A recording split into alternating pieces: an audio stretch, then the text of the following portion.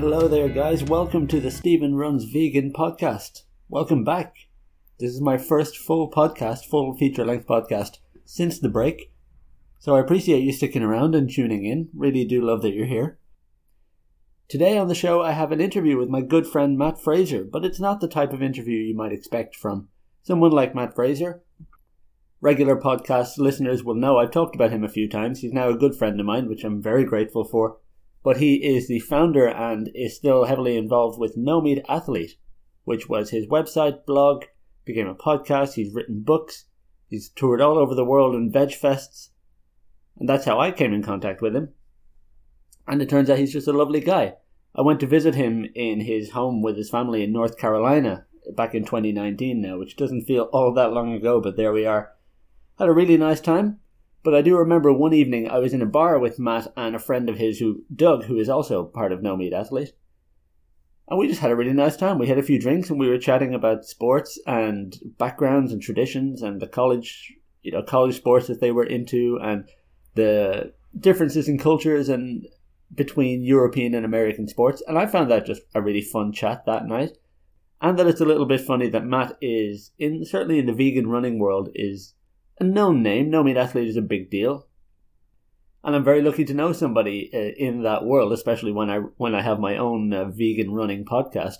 But I did think it would be funny not to have Matt on to talk about his depth of knowledge and expertise on plant-based lifestyle fitness issues. But no, just to have him on to talk about US sports versus European sports versus the differences in cultures between the sports fans. Basically have kind of like a bar chat that I did that night. And Doug was going to join us, but unfortunately scheduling didn't really work that way. So Matt, thank you very much. It was great to have you on. I will get Matt Fraser back on the show to talk about his legitimate professional interests, that he's probably more used to answering in interviews. But until then, folks, you can find Matt on all the Instagram, Facebook, Twitter, social media, everywhere you look. NoMeatAthlete.com. He's got a great podcast. I've even been lucky enough to be a guest on that podcast. I'm going to link all of that below and where you can find all the information to get in touch with me. But with no further ado, thank you very much for listening. Here is my chat with my good friend Matt Fraser.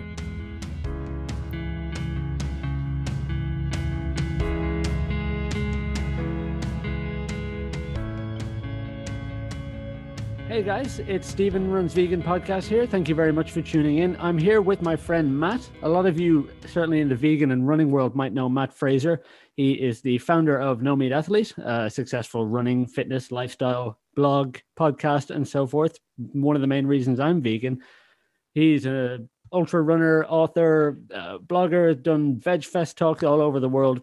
But all of that famous expertise in his field, and I'm here to talk to him about sports and about culture, and we're going to have a beer and have a nice little catch-up, ignoring all of that decades of work that Matt has put into his field. So, Matt Fraser, thank you very much for joining me. Thank you, Stephen. I am actually much more excited to talk sports than to do what I usually do on podcasts, for sure. We did. So I was lucky enough to be on the No Meat Athlete podcast a couple of years ago when I ran my first ultra. And the first 5 or 10 minutes of that podcast were you and I talking some football stuff. Eventually we got around to, okay, let's talk about the running and the real stuff. So we can stretch that out now. We can finish our conversation. Yeah, my favorite part of every episode that we do is the intro anyway, before we turn our attention to the matter at hand. It's always just goofing off, talking about what we did this weekend, complaining about things and such. So that's probably my favorite thing. Matt has a co-host, Doug, and they have a bit of banter before the interview or before the topic gets in. And that's more, you don't get that. That's unique to your podcast, that you guys have that chemistry. Oh, is that unique? I actually didn't know that. Well, it's what I seek maybe more so these days. It vibed with me, for want of a better phrase, very early on.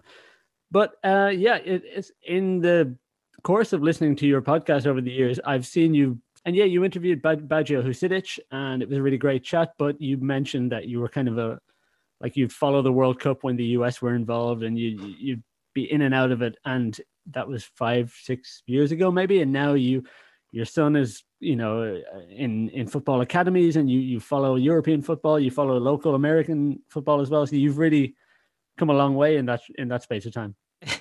Yeah, it's funny. Like I said that on the podcast, but that was definitely not the first time that I had said, I wish I were a soccer fan, because it was exactly that. Every time the World Cup would come around, growing up in this country in the United States, like no one knew about club soccer in Europe. A few people might wear those jerseys to school or something, and not even that. I mean, you might hear about it or catch it on some weird TV channel. But yeah, it was World Cup. Like that was it. And international soccer was like, I thought, the highest level of soccer. And so like, it'd be so much fun to watch that, even though we knew the US wouldn't win. It was just fun to kind of watch them make a run. And then, yeah. And then it would pass. And then I would say, oh, I'm actually, I didn't become a soccer fan like I thought I might, having gotten into it. And that would happen every 4 years. But then finally, probably because of my son, I started to actually, learn about the teams, thanks to FIFA, the video game a lot. That certainly helped.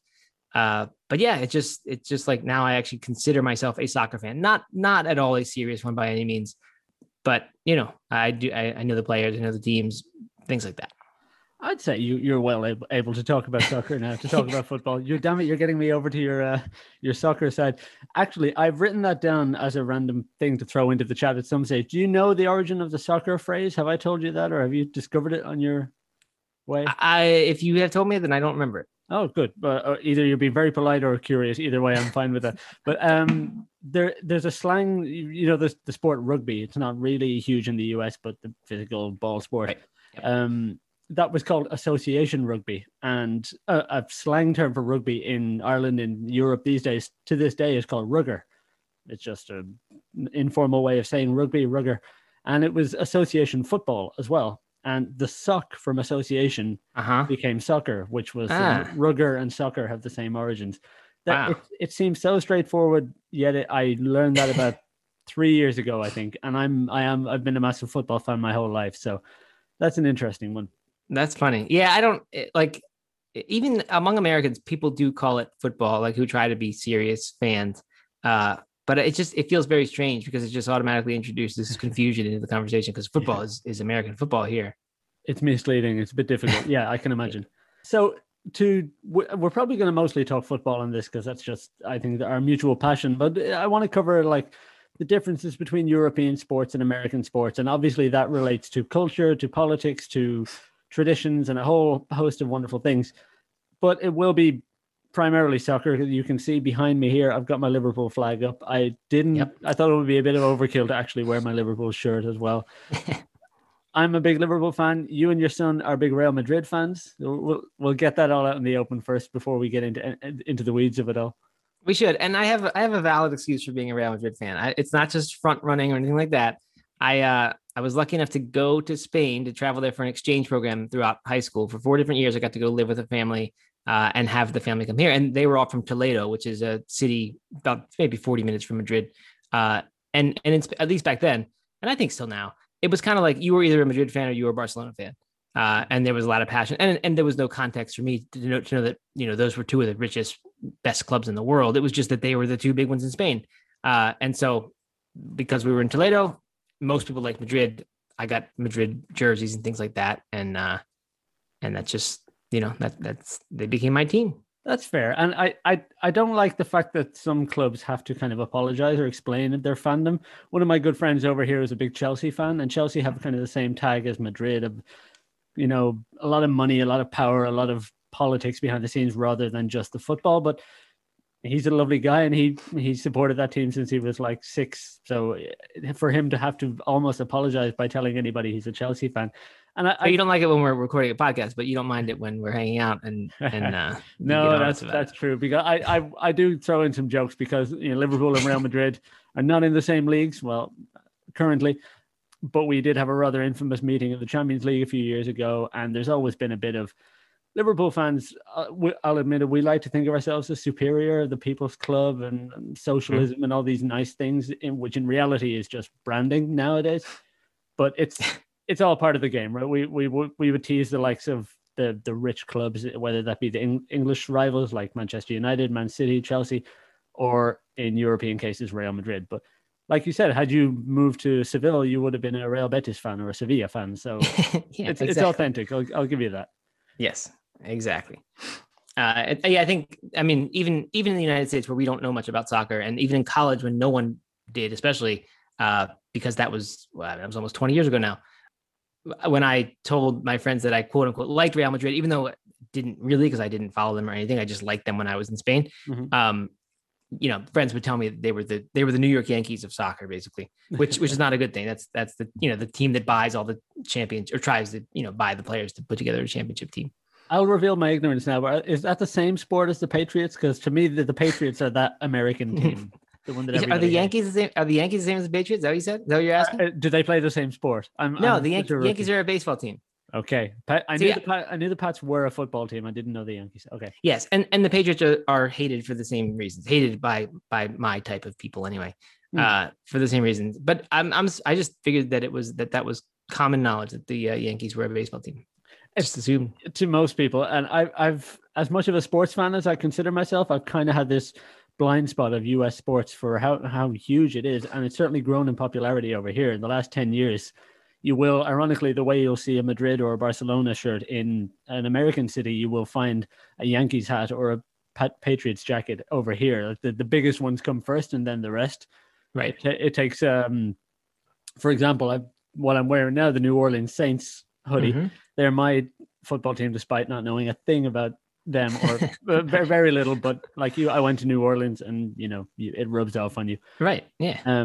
But I found this in Haarlem, like in the town I live in the Netherlands, which was not expected. I'm filtering through generic sports stuff, and suddenly New Orleans pops up. So that was nice. So showing ignorance growing up, I want to get into like the origins of it all. Were you always a big team sports? Were you always a sports fan? Were you watching it on TV? Not even just team sports, the Olympics, whatever. Yeah, I was. And I figured that was what pretty much every kid did in that era, which might not be true, but at least through my lens, that was what everyone did. I liked baseball, which the Baltimore Orioles was my team because I grew up outside of Baltimore, and like that was just who you rooted for. We did not have a football team because we had the Baltimore Colts until really an iconic franchise until I was about, I think, 4 years old. And then they moved in the middle of the night. They moved to Indianapolis. It was a big thing with the owner, and everyone hated him from then on. But, I grew up not having a football team. So until the Ravens came along, I didn't root for anybody. The only other sport that I really was in, like that I actually followed, or shouldn't even say that I got really excited to watch entire games of, was indoor soccer. There was an indoor soccer league called the MISL, and the team was the Baltimore Blast. And I used to go to those games and watch them on TV, and it was so much fun.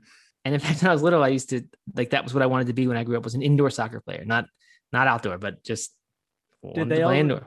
Did they already call it futsal at the time, or was it branded as indoor soccer? No, because it isn't futsal. And I only learned about futsal in the past 2 years or so, since I got introduced to it through my son. This is like soccer played basically in a hockey rink with turf instead of ice. So there are walls that you can bounce it off of. The ball runs around the circular corners. And like the league was, it's, I don't know if it's really a professional league. It might've been semi-pro almost. And like it went through these iterations where for a while they were 3-point goals and 2-point goals like basketball. It got just crazy stuff. But definitely it was not, to my knowledge, or to my mind, it was not the skill game that futsal is. Okay, but that's not true. There are players who do it. I think like there's a YouTuber my son follows. Michael Wilkerson is his name. No, that's the name. A player that we know. Michael Lewis Cunningham. And he does YouTube videos. My son follows his stuff, buys his little products and things like that. But he was playing in this league, and I saw that they were playing against the Baltimore Blast when I looked at his schedule. So there are I guess fairly serious footballers who play in this league still. Right. Well, I remember one of Liverpool's star players a couple of years ago who's kind of gone off the boil, Felipe Coutinho. We all got very excited when we were signing him because there was footage of him as a 12-year-old in Brazil somewhere, dominating futsal games, and he was tiny as a player. Even to this day, he's quite a slight technical, not a strong athlete by any means, but he would have already these kids who are his age and his size just chasing him around the field because he had it. There's just a completely different skill set, I guess. It's less about sheer endurance and power and stamina, more about technicality and quick feet. So I can see why it would be a fun sport to watch. Yeah, and I don't know actually with futsal if over in Europe it has the reputation it does here, but like I said, no one has heard of it. If I tell it to someone here, they don't know what it is. Nobody's heard of it. But I only heard of it a couple of years ago through soccer people. But it has this reputation of being the sport that develops really good soccer players. And I don't know if that's the same over there, but there's a book called The Talent Code by Daniel Coyle, I think. And he apparently was like, when he studied all these different talent hotspots around the world, one of his things he said was like, if you look at this game they play in Brazil, that's where, all these great footballers get developed, and they do so because it's in tight spaces and there are no walls like in American indoor soccer to help you get out of those tight spaces. You get, 200% more touches or something than in an outdoor game, and all these reasons why that's like the big reason why there are so many Brazilians who are good players. So I don't know. So I think it's kind of on the rise here, but it's not at all mainstream.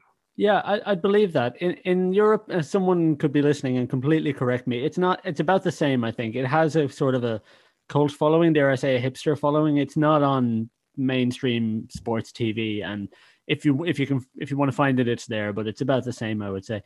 But yeah, we definitely have that and people over here will combine the likes of indoor football, futsal with, and the skills that these Latin American players would have with also just street football, like playing in cages and playing on the street. And going back to a kind of a romantic time when they were barefoot and there was only one ball in the village and that kind of thing. Yeah, right. But we always saw that with Luis Suarez, who was a Liverpool star for a couple of years, and he would just weave in and out of these tiny spots that nobody else could get through. But anyway, we get too technical about minute football details. So you're a big baseball fan. You were a big NFL in general, American football fan over the years? Not really, because we didn't have a team. I kind of became one after high school when we got a team. But, it never was that interesting to me. It was always too many rules to like really become a fan in a casual way. I mean, you could still have the games played, but like, I don't know, as a 9-year-old without a professional team that I really cared about, I just never got into it enough to like know all the ins and outs of the rules. So just was never my thing. Yeah. So as you grow older, you start visiting Europe. I don't know when you went to your very first soccer game, if it was only that recently.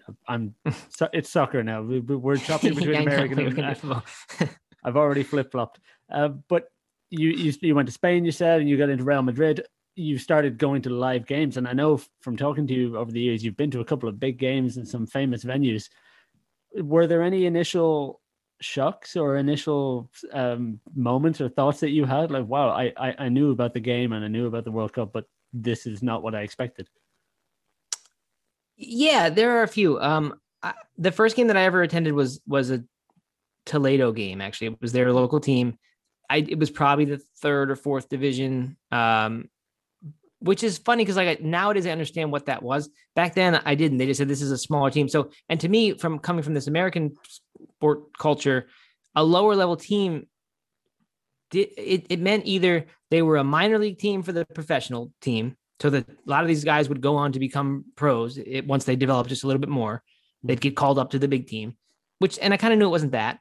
Or it's like a semi-pro hobby kind of team that people do mostly only after they're 40, or maybe some college athletes who didn't make it, and they kind of just do this for fun. It was just weird. So I really enjoyed that. And I think that really did kind of begin some of the intrigue for me, this idea that like there could be a league that was like a pretty serious league, but just at a level 3 tiers below the pros, and not be the minor league or the development team for some bigger team. Right. So that was kind of cool. Whenever I've gone, like, there's just this passion that comes from the fans and this caring, and like you see the footage of it in Argentina or whatever, where they're getting fights, and it just, there's this reputation of soccer hooligans from wherever, anywhere in Europe, pretty much. And that just had seemed so cool that fan bases would care that much about their team, and they do here, of course, too. But I don't know, it's a much more raw form of passion when you see that. So I never saw that. I haven't witnessed that sort of stuff when I've gone to some big games here. Sorry, not here, recently in Europe. But partly I realize that's because they don't sell alcohol in most soccer stadiums in Europe. For good reason, yeah. Yeah, but that was really surprising to me. Like it's unthinkable that there would be a professional sporting event and you can't go buy a beer during it, a real beer. And so much so that like I would see the ads for the 0% beer, 0.0, and those things were all over the place. And that's surprising because that's only just coming to the US kind of this year or the past year. But when I started going to Spain more frequently and going to games, I don't know, 3, 4, 5 years ago, it was already going on in Spain. And I think perhaps led by that, the fact that you can't sell alcohol, that people want the kind of the next most reminding familiar thing, which is 0% beer. So like I ordered one, and I was still, even in line, I was, again, I didn't speak Spanish all that well. I've gotten better, but like, I still wasn't quite sure that I wasn't getting a real beer. And so I just, did it. And then eventually they said, we don't have beer, we have this. And I said, well, okay, that's fine. So anyway, but that was a shocking thing for sure. Interesting. So I've had the opposite of a couple of those experiences in my US sports, very limited, as you can tell, sports life so far. So the only event I've gone to see was when I went to New Orleans early 2019. We wanted to go see a Saints game because that was the big thing. Everyone in New Orleans is a big football fan. Who that? All the Who that nation. I vaguely know the lingo. Yeah. But they had just been knocked out the week before by some really controversial non-call. That there were protests all over the city when we were there. We knew all about the referee not making a famous call or whatever. But so the alternative, the only event that was happening during our time there was a Pelicans game, a basketball game. So we became honorary New Orleans Pelicans fans, which was fun because they kind of sucked and still do a little bit. They've got a star player or two now. They're getting better, but the stadium was half, or the arena, whatever you call the venue, was half full. Their star player, Anthony Davis, had just agreed to go to the Lakers. So the whole crowd was like vehemently against this guy who was by far the best player on the field or on the court. Right. It was the Pelicans were playing against the Minnesota Timberwolves. And you could, from my very basic basketball knowledge, you could tell neither of them were the upper echelons of, it wasn't the Lakers, it wasn't the Golden State Warriors or any of that. Right. But Anthony Davis was clearing away the best player on the field, and we were cheering because he was just scoring all the points and he was the most fun player. But I guess it's a bit like, I don't know, when Raheem Sterling agreed to go to Manchester City from Liverpool, he's had a hard time every time he came back. It's one of those, it's more emotional. But the contrast that I had was I was giddy about buying a beer at the venue. I could go out at halftime. For the first time in my life, I read the two words side by side, bottomless popcorn. I'd never seen that phrase before. So there's all these big American things. There was a full ring of like, what do you call them? Kiosks and food stalls and the like all around the arena. And I was just curious and I was walking around, didn't know what I'd want. So I was having a look, but I was just soaking it all in. Corn dogs and I don't know, all these cliches that I know about through movies, and I'm seeing is really there. And I could turn up with a giant thing of popcorn. Turns out bottomless popcorn is too much. You only need a certain amount. The novelty wears off very quickly. But I came back with a beer for me and my friend, and this is great. We're having a good time. It's also interesting that you mentioned about the non-existence of this tier of sports, which we have in Europe, which is professional but not upper echelons. Because in my knowledge of what goes on over there, I don't know if it's completely correct, but you've got like your college teams, you've got the graduates, the next big things coming through, and they get drafted or they get recruited by the big clubs, and that's it. There's a big gap in the middle where when I think of the Premier League English football, for example, I'm a Liverpool fan. We're in the Premier League. We're one of those top clubs, but there are 4 professional divisions underneath that, and about, I don't know, 30 more, maybe semi-professional ones, all with a dedicated following, all with a decent budget and decent facilities. And yeah, like Toledo, for example, one of those teams. So it's an interesting contrast. That's kind of what I wanted to get into with this whole chat is our ignorance of the other side. And you've had more experience of, cultural immersion in European sports than I have else on the other side, but just to see the differences between them and it's a bit like travel in general. When I can travel anywhere in the world now, and I can probably go to McDonald's or Starbucks, or certainly in modern Western societies, and you can live the same way in a lot of these places now, for better or worse. But it's the little things that nobody tells you about. It's the Dutch have this particular quirk, or the Germans like to do this, and you don't know until you're there, and because nobody points it out to you, and there are all these little differences, and sport is one of the best ways to highlight that. Yeah, absolutely. I think I told you that like one of the great things about watching soccer for me is that it feels like I'm being a tourist, because it is so different still from the way that American sports are, and it doesn't feel like that. And there is this threat of relegation, and what to me is sort of the charm of like watching a team that 2 years ago was in the third division, and seeing these players who, just individually would have little shot at making the top division, but because their team, gelled and it worked, they suddenly are playing against Real Madrid's. That's really neat. And this, for me, it's like, it would just be this idea of hope that, would create real fandom around like a team like that. Because like I said, like to me, and baseball is different from football. Like football doesn't really have a minor league farm system that I know of, and American football, I mean, sorry. But baseball does. And there's like there's 4 tiers of, there's AAA, there's AA, single A, and then the rookie league, and all these things. When you come out of high school or college, you get drafted, but you don't go right to the big leagues. You go to one of these and you work your way up. Right. But so like those teams they exist in small towns. Where I live, Asheville, we have a minor league baseball team, and it is charming and fun to go to the games, and they have goofy promotions in between the innings and, all this funny stuff going on. And it's really cheap, and it's just a good time for the family. But the players are in and out, and like you get attached to a player. If he has too good of a season, then he's gone the next year or in the middle of the season, because he'll go on to the next level. It's inevitable. So like you can like the team, but it's just not, it's just different, because that team, if they're good, if their players are good, it's gonna be a different team the next year.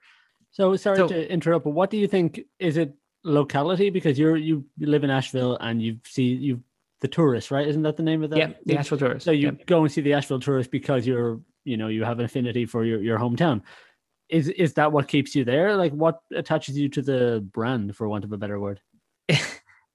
It would be that, and it would be loving the sport. To go sit and watch a baseball game, and really, not need star power, not need to know who any of the players are, but just to watch baseball for what it is. And baseball is one of these sports that is perfect for that kind of watching, because it's pretty boring. I mean, it's not a fast moving game. They've made efforts to speed it up, but you have to like love it for its, I keep saying the word charm, but you have to love it for that if you're going to really enjoy it, because it's not action packed. It doesn't do things to attract a short attention span viewer in any way. So the whole day is the event, the whole experience, the travel, the fun around that, the sideshow. It's not just the action. Exactly. Getting the beer and the hot dog, and the Asheville one, and a lot too, sell vegan hot dogs, which is cool.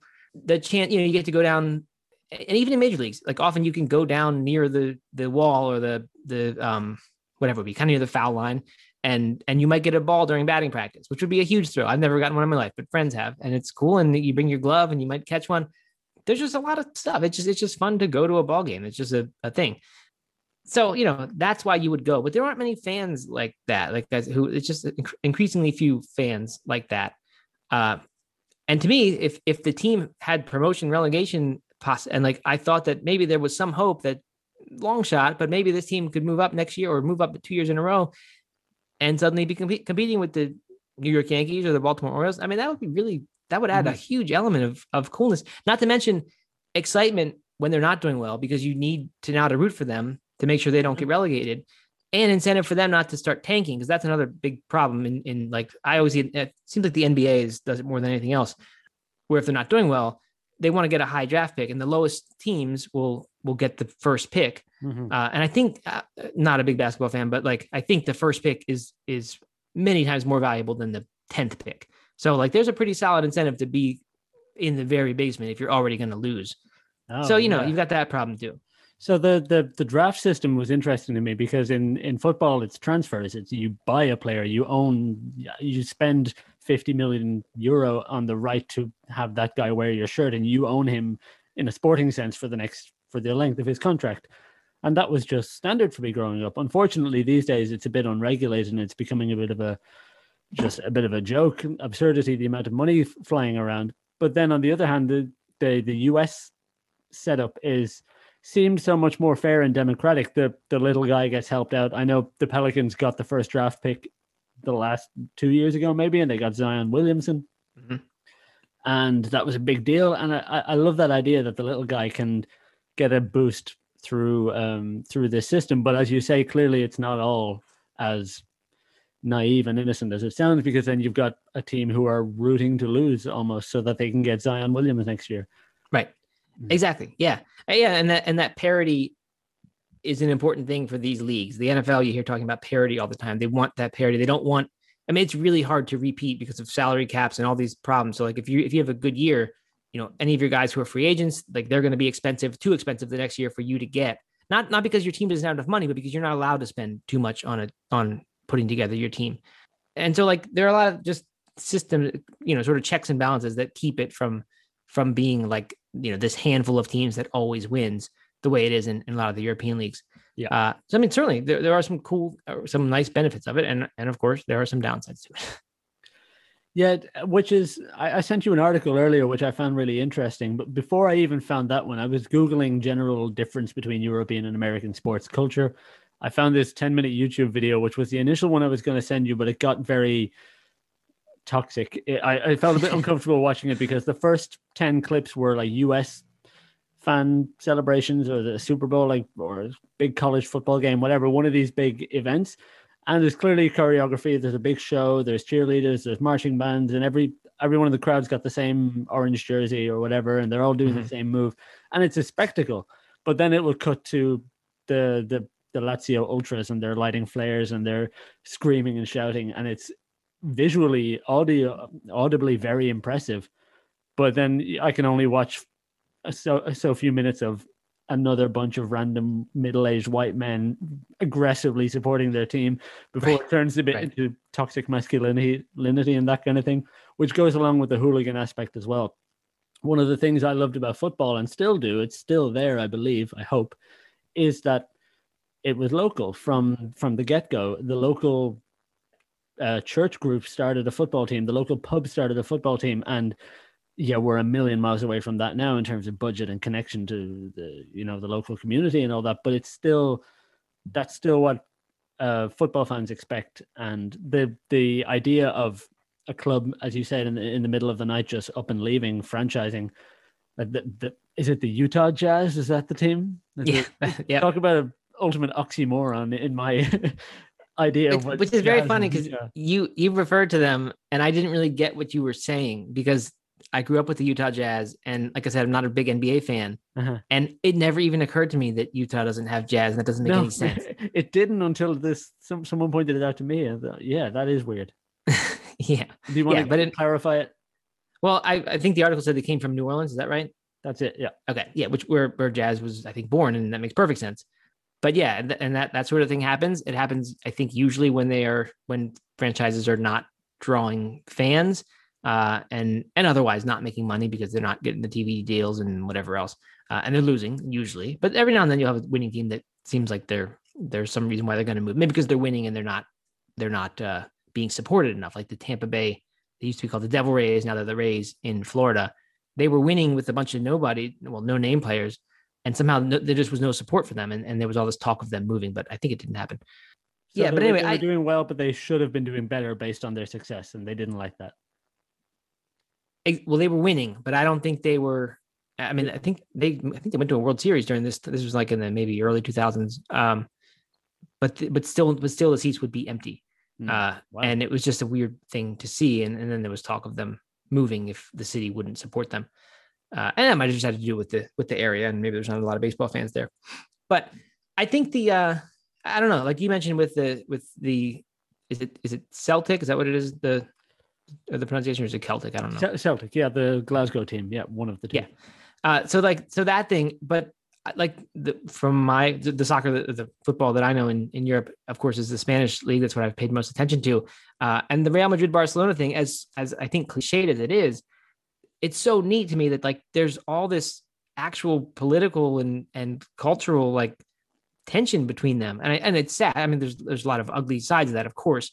Including what kept us from going to El Clasico when we were last in Barcelona, because there were all these threats of I think it was Barcelona fans, like they called it a boycott in Spanish, which is a word that I didn't, not the meaning of boycott that I know, but it was blocking the doors to the stadium with buses or with people so that the buses couldn't even get in. Wow. And there were threats of violence and all this stuff because this was, I don't know what it was, whether it was elections or what had happened recently, but there were, so we didn't go. It just seemed too dangerous for a 9-year-old to be at.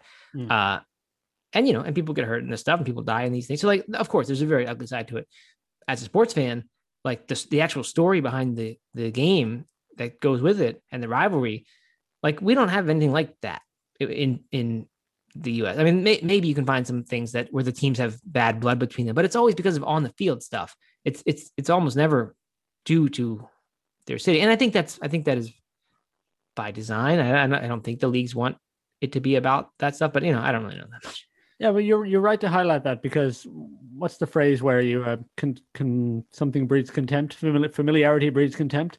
Mm-hmm. We're all just so used to it now. So yeah, of course Liverpool has 2 football clubs, and of course they're side by side, but that we notice the violence and the statistics and the trend, because that's your current news. You almost take for granted the rest.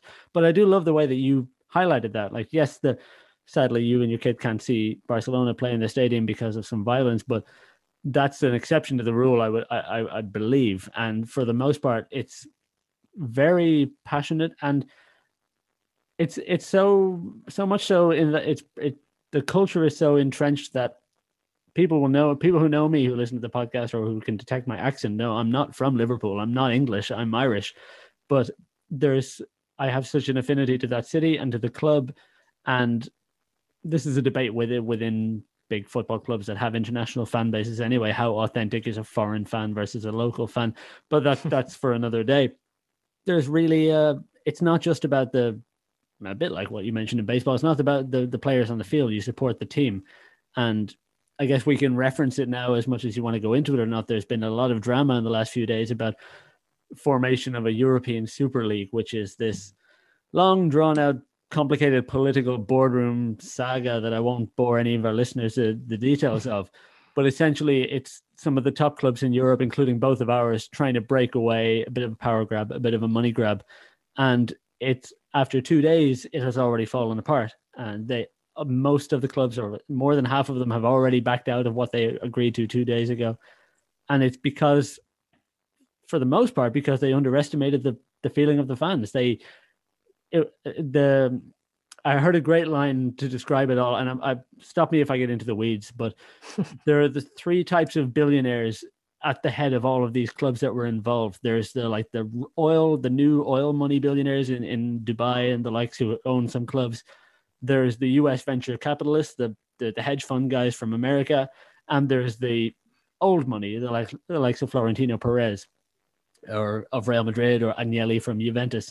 So you have like every cliche type of billionaire have tried to come together and redeem the differences for the sake of greed, but clearly it's fallen apart at the first hurdle. And a lot of that is to do with the fact that fans have just refused. There have been protests outside stadiums. There have been uproar online, and I'm a relatively reasonable but passionate fan. I'm a big, proud Liverpool fan, even still. And I was outraged, and I was doing my version of activism online, or at least participating in the conversations. So that was a nice reminder of not to get too cynical. The money is trying to go one way, and this problem in football will come up in another form in the next few years again, but there's still enough of a solid core, enough of a fan base and a loyalty to the ethics of the game and the spirit of the game that it hasn't worked this time, which is heartwarming. Yeah, I saw the news as well that it had fallen apart after the English teams backed out, which, I was definitely happy about that. And partly that's just because I don't know enough about the whole situation, and I sort of fear just the change or something that I don't understand it already.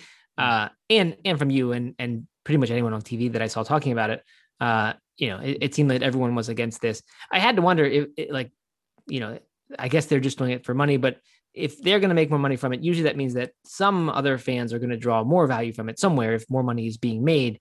And I was wondering what fans is that? Is it the casual fans? Because when I first told my son, who was, naive about this, he said, "Oh, that'd be awesome. Then they'd always play each other all the time. Like that would be great." Which that's to me what American sports felt like growing up. It felt like always heavy hitters against each other. You have some bad teams in the league, but like I said, they're never all that bad because there's this parity and they're just not that different from each other. So to him, at first, it seemed cool until I told him some of the things that it might mean and all that. And then he kind of understood why it might not be so good. But one of the arguments, I actually wanted to ask you about this, and I'll do it now. Yeah. Someone who was kind of taking the other side. I don't know if he was just sort of being a devil's advocate or if he really believed it. But he said this is not that big a deal. It's exactly what happened with the Premier League in 92. I don't know if it was 92. And he said there were 4 leagues and they brought them together. And now look at the Premier League because of that. So I don't know. Like, do you think, is there any truth to that? There argument? is definitely there are some people who are like, what's the big deal? Liverpool playing Real Madrid, then playing Juventus, then I don't pick these massive teams, even if you're not a soccer fan, massive teams playing each other all the time would be a lot of fun. You want to see Mohamed Salah against Sergio Ramos again. In all the drama of conversations and podcasts over the last few days, I've heard someone did say, well, there are massive structural flaws. And the fact that these two icons of modern football who have such a history based on this one previous event 3 years later have still not competed against each other is wrong. Like that should be the best of football.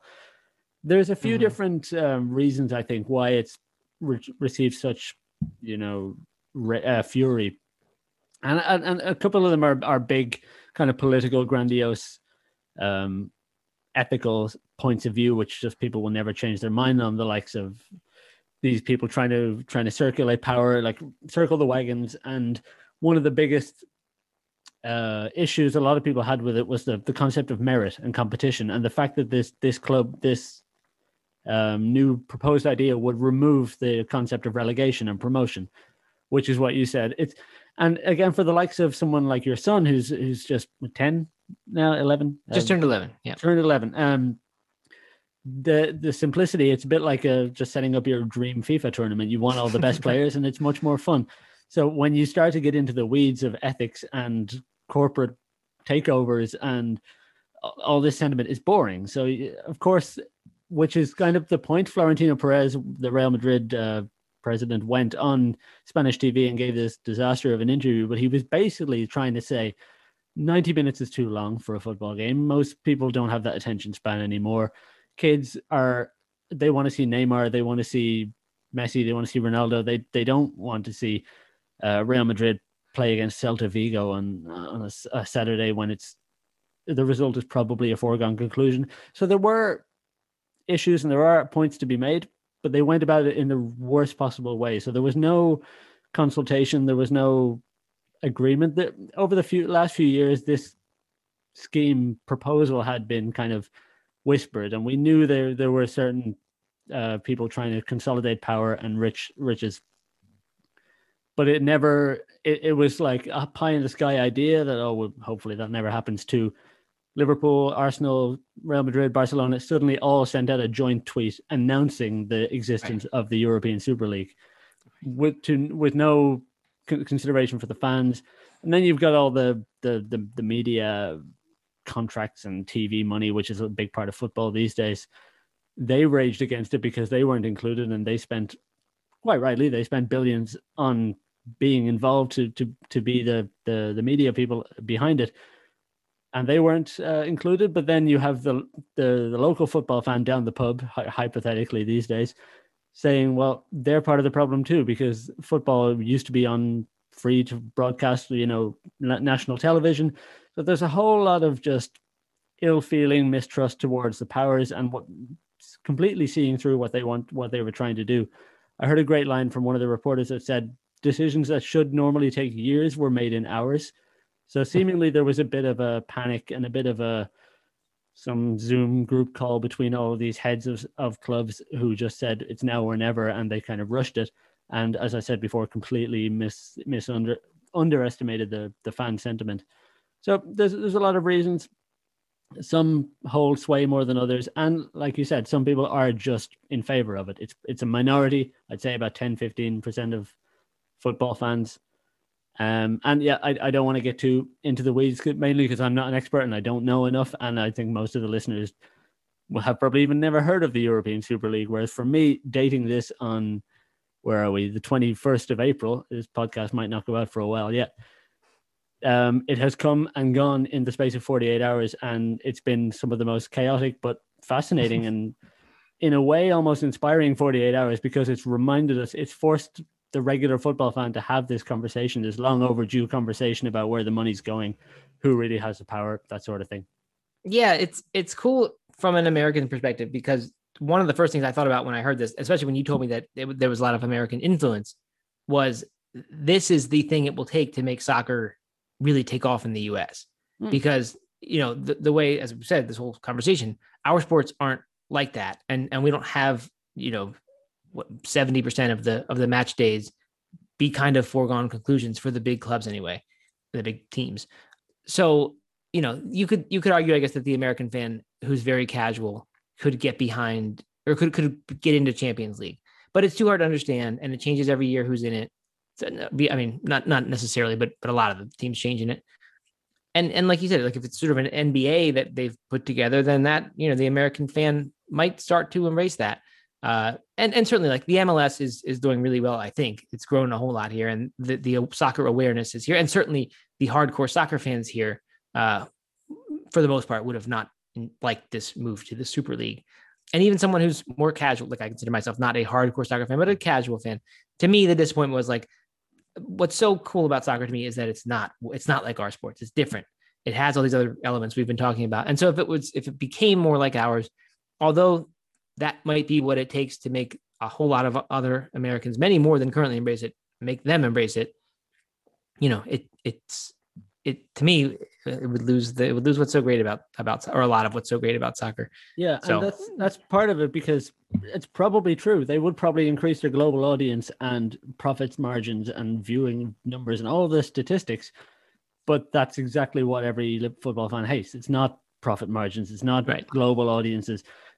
I don't care. And again, this is a much more niche issue. As a foreign Liverpool fan, quote unquote, I don't care how many Indonesian people are reacting to like the Liverpool Twitter account. That sort of stuff is irrelevant, and that's all these people tend to see, which is so see-through. And the fact that we all knew this was coming, but we thought they'd do better, and they didn't. And it's been a giant slap in the face. John Henry is our owner, who is also the owner of the Boston Red Sox, and he's been generally good. Or his FSG Fenway Sports Group have been good to Liverpool as a club. 10 years ago, we were almost relegated, and we've won the Champions League and the Premier League, and I've 30 years of football fan misery in my life, or misery is relative, underachievement has finally paid off, and it's been joyous. But that's what it is. It's the swings and roundabouts. It's the highs and lows. That's what we really cherish. And it's been a nice reminder to see that a lot of football fans are still pure in their ethics behind the game, despite all the TV coverage, despite all the frenzy that it is these days. Yeah, totally. And like I said, that's what's so neat about it to me. So I'm glad it's not changing. Well, that's our European Soccer League thing ticked. So, but it speaks to the general culture and the priorities of European teams, and there are a lot of differences between the likes of Spanish football, English football, German football, which is really enjoyable. And I've lived in a couple of these countries now, and I've seen the differences, and it's quite a lot of fun to see. With that in mind, do you follow mostly Spanish football? I know you keep an eye on the rest, but what's your kind of outlook on the rest of Europe? Yeah, that's really it. I keep an eye on the rest. I don't know. It's just I think it's all new enough to me that one league to become a fan of and know the teams and learn bits of backstories and the players on those teams. I can do that with one league, and I have this love for Spain that comes from having gone there so much as a kid. Sure. And like I said, when it feels like I'm being a tourist, like it's fun for me to go back there in the form of football and seeing the ads for the products that I remember having there, which is less nowadays because a lot of them are certainly aimed at the US audience. But it just reminds me of traveling there. So I think as I travel to more countries, I think I can more easily embrace their leagues, because for me, that's part of what is fun about it. Or perhaps just a few more years under my belt of liking Spanish football. And then, seeing we follow the Champions League too, of course, that's fun. Not so much Europa League, but maybe one day. And so I think I start to get familiar with teams and stories from other leagues via the Champions League. And that will hopefully, I'd love to watch more, but that's even the MLS. I'm not that big an MLS fan. My son's in one of the MLS, it's not quite the academies, but it's the program before you get to academy age. And I actually just bought season tickets for Charlotte FC, which is cool because it's just me going all in on MLS soccer. Nice. So I'm certainly eager to embrace that, but even that one, it's like I've kind of been slow to go outside of Spanish soccer. That's fine. I didn't mean to throw it on you at all, because I had a 20-year start of learning all about English football before I ever heard about, not 20 years, but basically, there's a big wide world of football out there. And I'm still on that same level. I don't know anything about South American football. I know very little about the MLS or what goes on in Asia. It's very Eurocentric. So there's always more. And it's fun to be halfway through a journey of like you can reach the level of knowing everything about every football club ever. And then what? So if the fact that German football to you is still a bit unknown and you know about Bayern Munich and Dortmund, but Schalke just got relegated and Bielefeld are coming up from the Bundesliga 2. It's the mystery can stay. That's fine. Right. Well, Schalke lost their American, right, to Juventus, and no wonder they got Weston relegated. McKennie, was that the guy? That's right. Yeah, they lost a few. We took one of their defenders in January who seems pretty good. And in fact, just today or last night, I guess, Schalke lost their final game that got them relegated. And there was unfortunately some fan violence, but directed at the team. There were really scary scenes of like players running for their out of fear. So again, there's a lot of toxic elements to football which come from the at least in spirit nice things that we cherish. Right, exactly. And that's the reason you can't buy a beer at Anfield and you can at what was the name of the Smoothie King Center in New Orleans. That one of those American I didn't know that one. That article I did mention earlier, which was very interesting, going into kind of the geopolitical, cultural differences between all of these things. That is one of those Americanization things that has crept in. Is something as silly as stadium sponsorships. So the likes of Liverpool Stadium is Anfield. That's because it's on Anfield Road. That's a neighborhood in the city of Liverpool. Now the Emirates Stadium, Arsenal playing the Emirates, and that's named after an airline. So things like that are creeping in. But why on the kits though? Why on the kits? Is there why is that? Isn't that sacred space that shouldn't be given away to sponsors? That's what's so strange to me, that we would sell our stadium names, but we won't do that. It should be. I've actually written this down. So all through that article, I wrote down some general, that's an interesting one. Whereas like shirt sponsors have been around since as long as I've been watching football.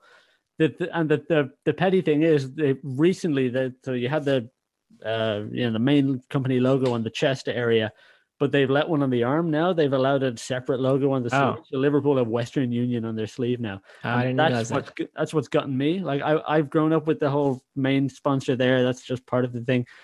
Now they're creeping into. If you look at it, Italian football, they have like 6 or 7 sponsors all over. And any like South American, you see all that stuff. It's all over the shorts and everything. While I'm just accepted, that's what football is, and it's getting worse. I agree. I consider it completely sacred space that shouldn't be for anything else. In fact, sorry, I mean, even on the field, aren't there sometimes ads like electronically put onto the field? Well, on the surrounding the field, But I feel like I've seen. This must have been when I was in Colombia, in South America, watching games. There were ads on the field that were the TV generated things. Oh no, I haven't seen them yet. I'm sure they exist. If not, it's a matter of time. Well, and so my hypothesis about this, and I have no idea if this is right or not, is that soccer you don't have 9 innings with a break in between each innings. You don't have 18 breaks during which to put on commercials. So you've only got what people see during it, and the shirt is a great place to get that scene. Not to mention merchandising and all that whole other side of it. Which is another interesting thing, which we don't have time probably to go into all these things. But like with baseball, we don't or football, like every now and then the team will update their jersey and put a new logo or new colors or whatever. Oh yeah, I know where you're going. But Real Madrid puts out 3 or 4 new ones every single year, and you got to get the new one, or else you look it's not that cool anymore. It's a scam. It really is. Well, I'm not complaining about it. I think it's cool. I love going to that store and finding some new things. Like it's great. And like, we can't wait to see the new when it comes out over the summer, and the leaks when they come out. Like that's really fun. And we just don't have that at all here. That's an interesting, I love to get an outside perspective on this. And we could go on about this all night, but you're 6 hours behind me and still in the afternoon. So we have things to do in the day. So I think I was growing up when like the Premier League had just become a thing, but I didn't know anything about power grabs or breakaway leagues or anything back then. But there was still enough of a tradition of old-fashioned football that it's a bit like the the dawn of the internet and smartphones, and I've been alive long enough to remember when that wasn't a thing, and seeing how it's just crept in entirely. The kits thing, because back in the 90s, Liverpool, in my case, and every club would change their kits every 3 or 4 years, and that was exciting because it was like the new thing. And right now it's just complete. Then it was 3 years, then it was 2 years. Now it's every season, and yeah, there's a buzz built about it, and there's hype, and people leak fake kits or real ones, and I get it, but yeah, not for me. Well, it's happening here too, because the baseball teams are starting to put the Nike swoosh on their jersey, which is the first advertising I've seen on a jersey, really. The first ever. Other than, I mean, it used to maybe say New Era on the back of it was the baseball cap manufacturer, but yeah, like now you see the swoosh in the jersey. So that's kind of a new thing. I don't know when it started, but that's kind of new. And there was another one, but I'm blanking on what it was. No, it's just an interesting contrast in general, because this article summed it up perfectly, which is when I think of America as a concept, it's quite capitalist. It's, the land of the free, and you can come there as a poor guy and make it, all of those cliches, but it's kind of unapologetic capitalism. Whereas Europe is a bit more divided between different countries and everything, but it's considered a bit more social, a bit more liberal, a bit more like new agey about these things. Yet the sports seem to be completely inverted. There's a bank that sponsors Liverpool, the Socialist People's Club, sponsored by an Indonesian bank, I believe, or maybe it's American, but regardless. Meanwhile, when I think of American sports, I think of the 10 ad breaks, commercial breaks in a football game, and I see the halftime show is sponsored by Geico and all these. It's a lot more crass to me. It comes a lot more in your face, but it's only because it's not what I'm used to. It's the same sort of push, but in just different methods. Right, but then when it comes to the leagues themselves and how they're run, not with regard to commercialism and all that, but like the American one is run in this socialized way where it's like everyone, if you're too bad, we'll help you out the next year and make sure if you get too good, we'll limit you in some way so that it doesn't get out of hand. And Europeans the opposite. And I've never thought of that before, how it is opposite of the way we are perceived. And by the way, I remember, because I didn't even know this that much about Europe. I mean, I know it is thought of as more socialist than the United States, but when we were in Spain, you and I, at some kind of local bar or something on the corner, and it was just taking forever for them to come out and give us the bill at the end, like to collect. It was like they didn't want to get the money, did not want to be paid.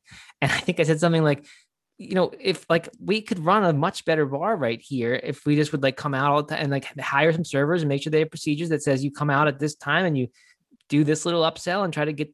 And you said it wouldn't work here. We don't want that. That was in Valencia, and we were staying, as I was staying with you, and you guys were staying in this quite local, authentic Spanish neighborhood, which was really nice. But there was one square where all the nightlife would happen. You'd go for a drink, and the best bar on the square only had 3 tables outside, or 3 or 4, and they were always full. And the one beside it had 12 tables and it was half full. And like you said, well, just put a few more out, and the service could come out every 10 minutes instead of just texting their friends sitting inside, ignoring the customers.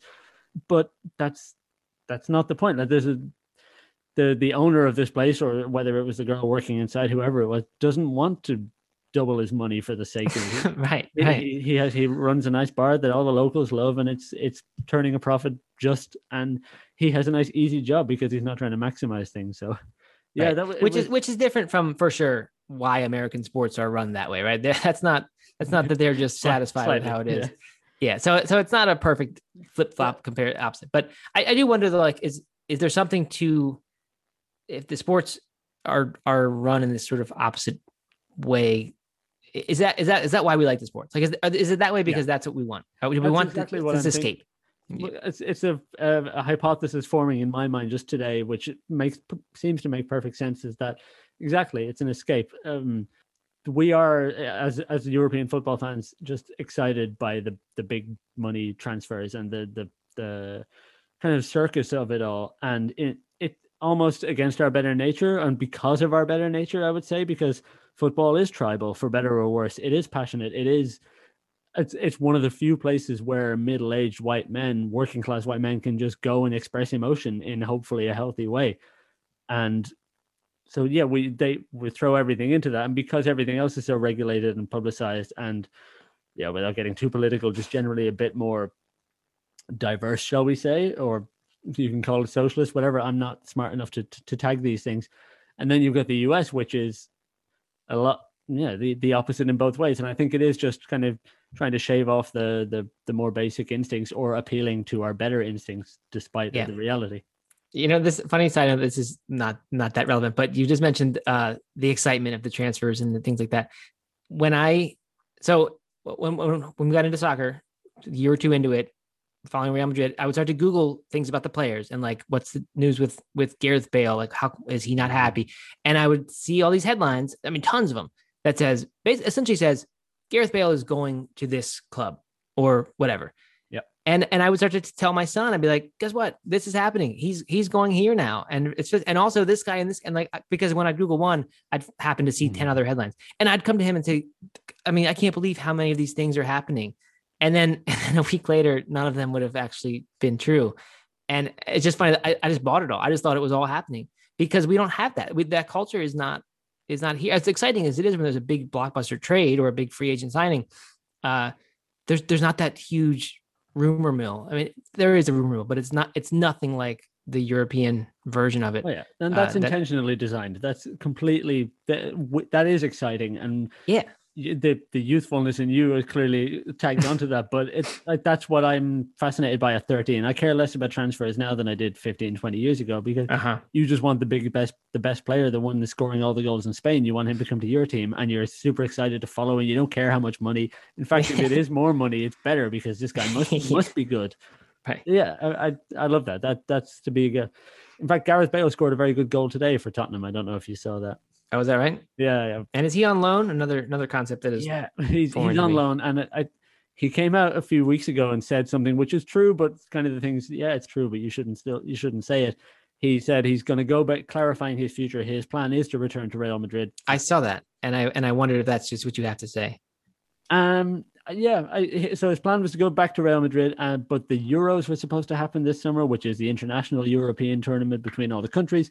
And he wanted to get match fit to play for Wales, and he probably wouldn't get match fit under Zidane at Real Madrid. So he went to Tottenham, which is completely true. Everybody knew that, but you shouldn't say it because then he's kind of treating his old club, which made him the star he is, as a sort of a training camp, essentially. Right. Yeah. It's just, I don't know. It's cool. I think that stuff is so much fun.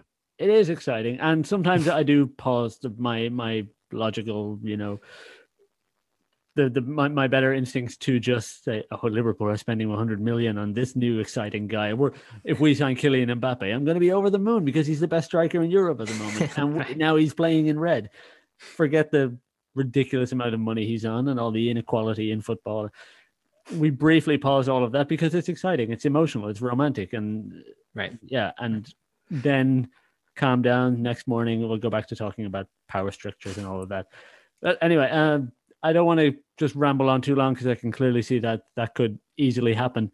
So are there any other sports that you're into that are outside of football? Like, were you a big Olympics fan, or was there anything else across the world? Because the US will call something like the World Series, and it's played by the US. And maybe in hockey's case, there's a few Canadian teams allowed in. There are a few in baseball too. But I get that. It's silly.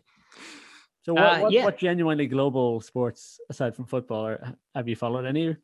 Oh yeah, I mean, I love the Olympics. Always did when I was a kid. It just awesome, and of course, there are ugly sides and things that go on, but like that to me, when I talked about the minor league baseball, that you sort of watch this thing not because you know the players or whatever, you just are there to enjoy the sport and see people kind of doing their best to be great, which is what the Olympics is, and you don't need to know who anyone is. You actually to root for your country is a cool thing, even without knowing who. You just root for them because they're from your country without knowing anything else about them. Yeah, I mean, it's cool. So I've always loved that stuff. I try to get my kids to see that as much as I can, just because it seems like something still pure and great about that kind of sport. Yeah, there really is. And the Olympics has this amateur aspect to it and this connection to like the ancient games of Greece and Rome, which is a nice thing to still uphold. And the one I remember, the London 2012 games was the one I really got into. I wasn't working at the time. I just finished college and I just had this free time. But you become a temporary expert in judo or archery or a certain class of rowing. You start to learn all these techniques and stuff. Maybe it's a bit like the Americans back in the day for the World Cup, where for 2 or 3 weeks you're in genius and you know all of the tactics and you know all the language, and then it disappears again. The carnival rolls out of town and you move on. Yes, exactly. But yeah, I think that and it is fun just to watch different sports. Like we have the ESPNs and the ESPN 2 and 3 and 4 and 5, and and they show all kinds of goofy sports nowadays with the cornhole, drinking games essentially that are being played on TV by people who are supposed to be the best. Yeah, exactly. But maybe not exactly. Maybe that's actually a skill. I don't know. Not that cornhole is not a skill. Maybe disc golf is a more legitimate sport, and I don't know how we define that. But I really do like. It's just I don't like when we go to Spain and we turn on TV and you can find women's floor hockey being played or handball like that. We don't have handball. No one plays handball here, or like on the other games. But I mean, just different games that are fun to watch. So I love that stuff. That's great, and it's funny how fun it can be to watch a sport that you know nothing about.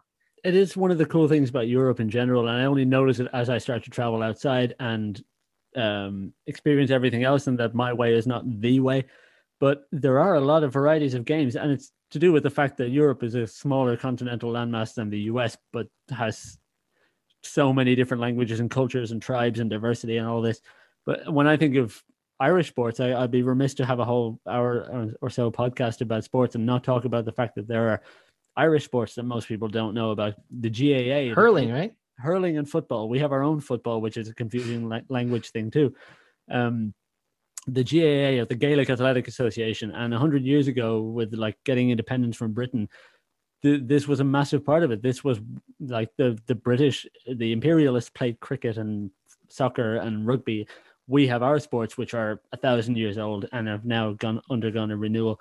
And I would imagine basically every country does in Europe, and I can't speak to them all, but the GAA, the Gaelic games, hurling and football are still amateur. They're still, you play for your local team. There's no transfers. That whole saga we wasted too much time on talking about is just not a thing in Ireland. These guys will play in front of 50,000 people in the final of a game on a Saturday or Sunday, and then they're a teacher. They go back to work on Monday morning, and that's a beautiful thing. So I'm sure a lot of people have never heard of those, and just getting out there, if you're curious at all, just look up GAA. It's worth it. Cool. Very good. All right. I could keep you on forever. We've shared several nights having a beer and chatting about football and the rest, so it could go on again and again. But I appreciate it. Before I let you go, is there any? I have here written bucket list events. So are there any things that you've really wanted to see, like any iconic sports game or tradition or famous thing that you'd like to see? Has to be sports, right? Well, yeah.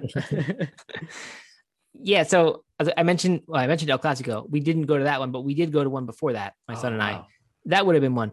And I had a bit of a story, which I told on our podcast, that we got the tickets through some StubHub or some sort of third-party thing, and I didn't speak Spanish well enough then to like help convince them that this was a real ticket and not a fake one, to get through the first layer of security before you actually scan the ticket. Mm-hmm. And so I ended up standing in line, calling the people, and like we ended up getting in for I think we got in about the 35th minute or so, and they gave me about a 1/3 refund, which was nice of them. So I want to go to a complete entire Clasico. That would be really nice to do. So of course it's on my list. Other than that, the World Series is one I would just love to. Baseball, as we just said, it's not really the World Series, but the North American minus Mexico series would be nice to go to. It just, I don't know. It just, as a kid, like that was the one that everybody would want to go to. Yeah. Super Bowl has never really done much for me. I don't know. It just seems like a whole lot of hoopla for a few minutes of action. Yeah, that's exactly what I thought about it. So it's nice to know it's the only one. Yeah, and I've never been to an NBA game. You've done that, and I haven't. I was about to say the same the other way. You've been to more football games than I have. I'm professing to be the big fan, and I am. But for some reason, it's kind of funny because I've lived in Germany and the Netherlands in the last 10 years of my life, where the two closest cities have been Dortmund and Ajax, and they are Dortmund and Amsterdam, where Ajax play, and they are two of the most iconic, legendary, historic football clubs in world football, and I've never been to either one, to my shame. So grass is greener, right? I've been to a Pelicans game before I've been to an Ajax game, but hey, that's how it's going to be. All right, Matt, I'll let you go. I know you've got a family and responsibilities. Soccer practice. Very nice. Not for me, for my son. Okay. Well, I do miss Holden as well. It's been a lot of fun hanging out with him when I've seen him. So it is fun. Give him all my love. I'm going to get you back on the podcast one day to actually talk about your career and your expertise and all the interesting stuff around nutrition and running and the like. But that sounds good. I would love to. It's been a lot of fun until then. So really do appreciate it. Yeah, a lot of fun. And we will need to get together in person as soon as we possibly can, because it's been too long. Yeah, who knows when or where that will be. We've met in several different countries now, but I look forward to it. So, Matt Fraser, my guest, thank you very much for joining me today. Been a pleasure, and I'll talk to you again soon. All right. Thank you, Stephen.